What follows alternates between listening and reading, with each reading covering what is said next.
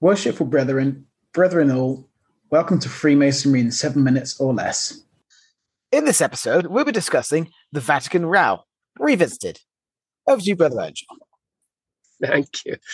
So recently, November 16th, 2023, it was announced by Reuters, that the Vatican had confirmed its ban on Catholics becoming Freemasons.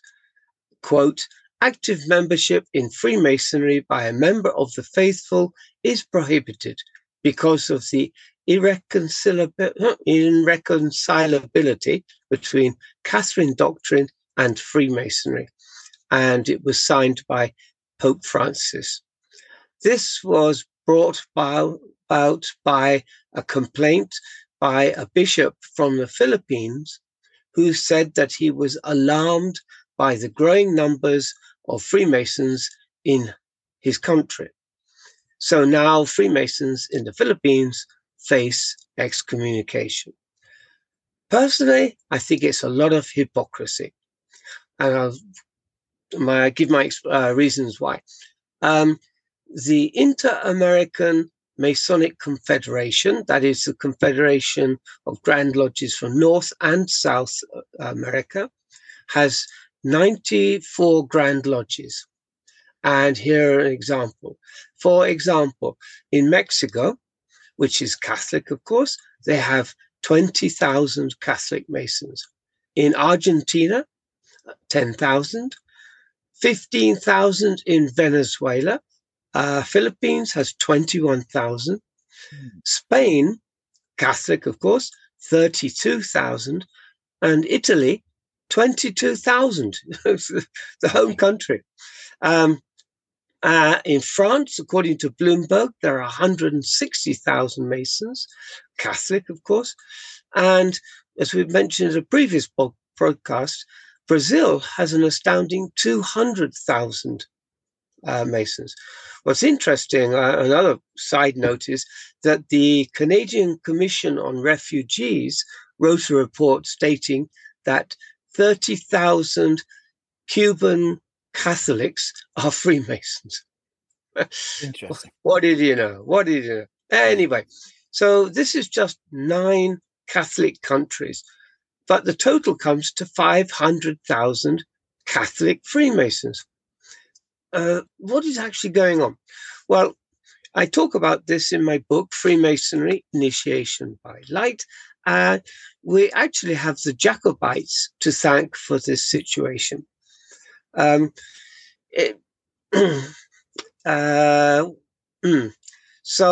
there was a papal bull in 1738. It was the first one, which made it impossible for Catholics to become Freemasons. And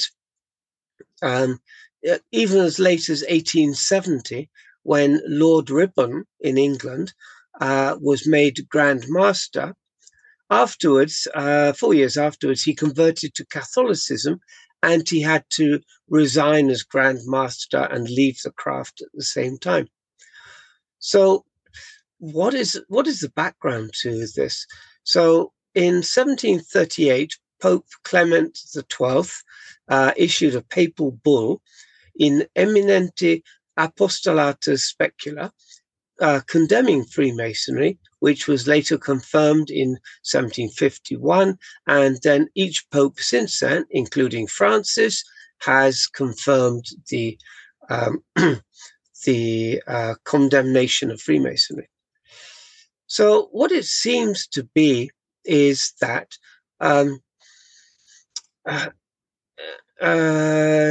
in the 1730s, 1740s, Freemasonry was expanding into Europe. And it was the Grand Lodge of the Ancients, starting in 1751, that had made the greatest progress. And they were dividing Europe into Protestant Hanoverian lodges, same as the Grand Lodge of England, and Catholic Jacobite lodges, because Jacobites were Scottish Catholics. However, they didn't discriminate on the members. So a member of any faith and often they crossed membership of Catholics and Protestants, but any member could join. So obviously the Pope was suspicious of Protestant lodges opening up all across Europe. And because the Catholic James Stewart had his court in Rome, he then asked the Pope to issue a bull that would stop the expansion of Protestant lodges. And the reason was that James wanted to promote the claim of the House of Stuart to the throne of Britain. But as I noted, the champagne got thrown away with the cork, and a belief in Catholicism became incompatible with membership in Freemasonry. So in 1766, when James Stewart, the old pretender, died, at last Pope Clement XIII recognized the English Hanoverian monarchy as lawful. Up to that point, he said it was an illegal monarchy. So the history goes back further, because in the 1600s, England had introduced a Popery Act, which had imposed restrictions on penalties on Catholics. And I suppose this was a way of Pope Clement getting his own back on the British, English. This restriction on the Popery Act wasn't lifted for nearly 100 years until 1778. And then there was widespread rioting and looting in London. It was probably the most destructive riots in the history of London. It's called the Gordon Riots of 1780. And many Catholic homes were burnt to the ground, damaged, and 285 rioters were killed. So passions against the Catholics were still very high, even as late as 1780. However, some 50 years later, with the Roman Catholic Relief Act of 1829, which is nearly 300 years after the Act of Supremacy in 1534, which made Catholicism illegal in England. With the Catholic Relief Act, Catholics in England at last had their rights restored. So it's a long way of putting it. My point is, this has nothing to do between the irreconcilability between Catholic doctrine and Freemasonry. It's a historical, injustice, I suppose, on both sides. The English against the Catholics, and then later Catholics against Freemasons. But it's been going on 300 years, and it's about time it came to a stop. Yes. However, around the world, I would say there's probably more than 1 million. I picked up 9 countries and found 500,000 Freemasons. So I think there's going to be a lot more if you looked a little bit further. What do you think, Brother Evans? Well, I think you're right. I think this is not really a question of Freemasonry being illegitimate as Catholics. It's a power struggle. I think let's call it just jealousy. It's in the most vulgar terms, it would be just downright jealousy of numbers. But that's quite a lot of people. 500,000. That's in only 9 countries. Yes, and there are 94 Grand Lodges in the what's it called? The Inter-America. And I think it would also. Yeah, I think it also goes deeper than just Freemasonry. If you have a look at the lot of the power struggles to do with Jacobinism and Catholicism in the New World in America, there's lots of very interesting underhand things that went underway. And yes. It may be manifesting in the realms of Freemasonry. It manifests in certain parts of American history. It's not as simple as you can't be a Freemason. I think this is a symptom of something that runs a lot deeper. And the strange thing is that the Catholics then in America set up their own form of Freemasonry called the Knights of Columbus. Yes, you're right. Yeah. And they have the same sort of ceremonies, initiations, and who knows? I don't know the details, but they coming thought, to a podcast near you soon.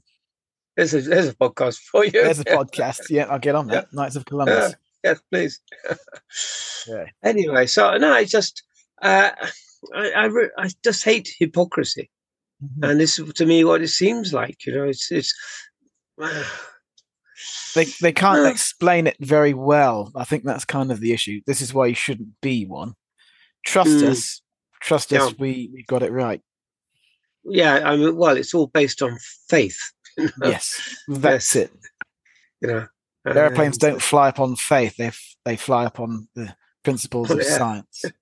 So I think probably this is one of the things that Freemasons were reacting against in the 1700s, the dogma of Catholicism that stopped people investigating, is the Trinity a real thing?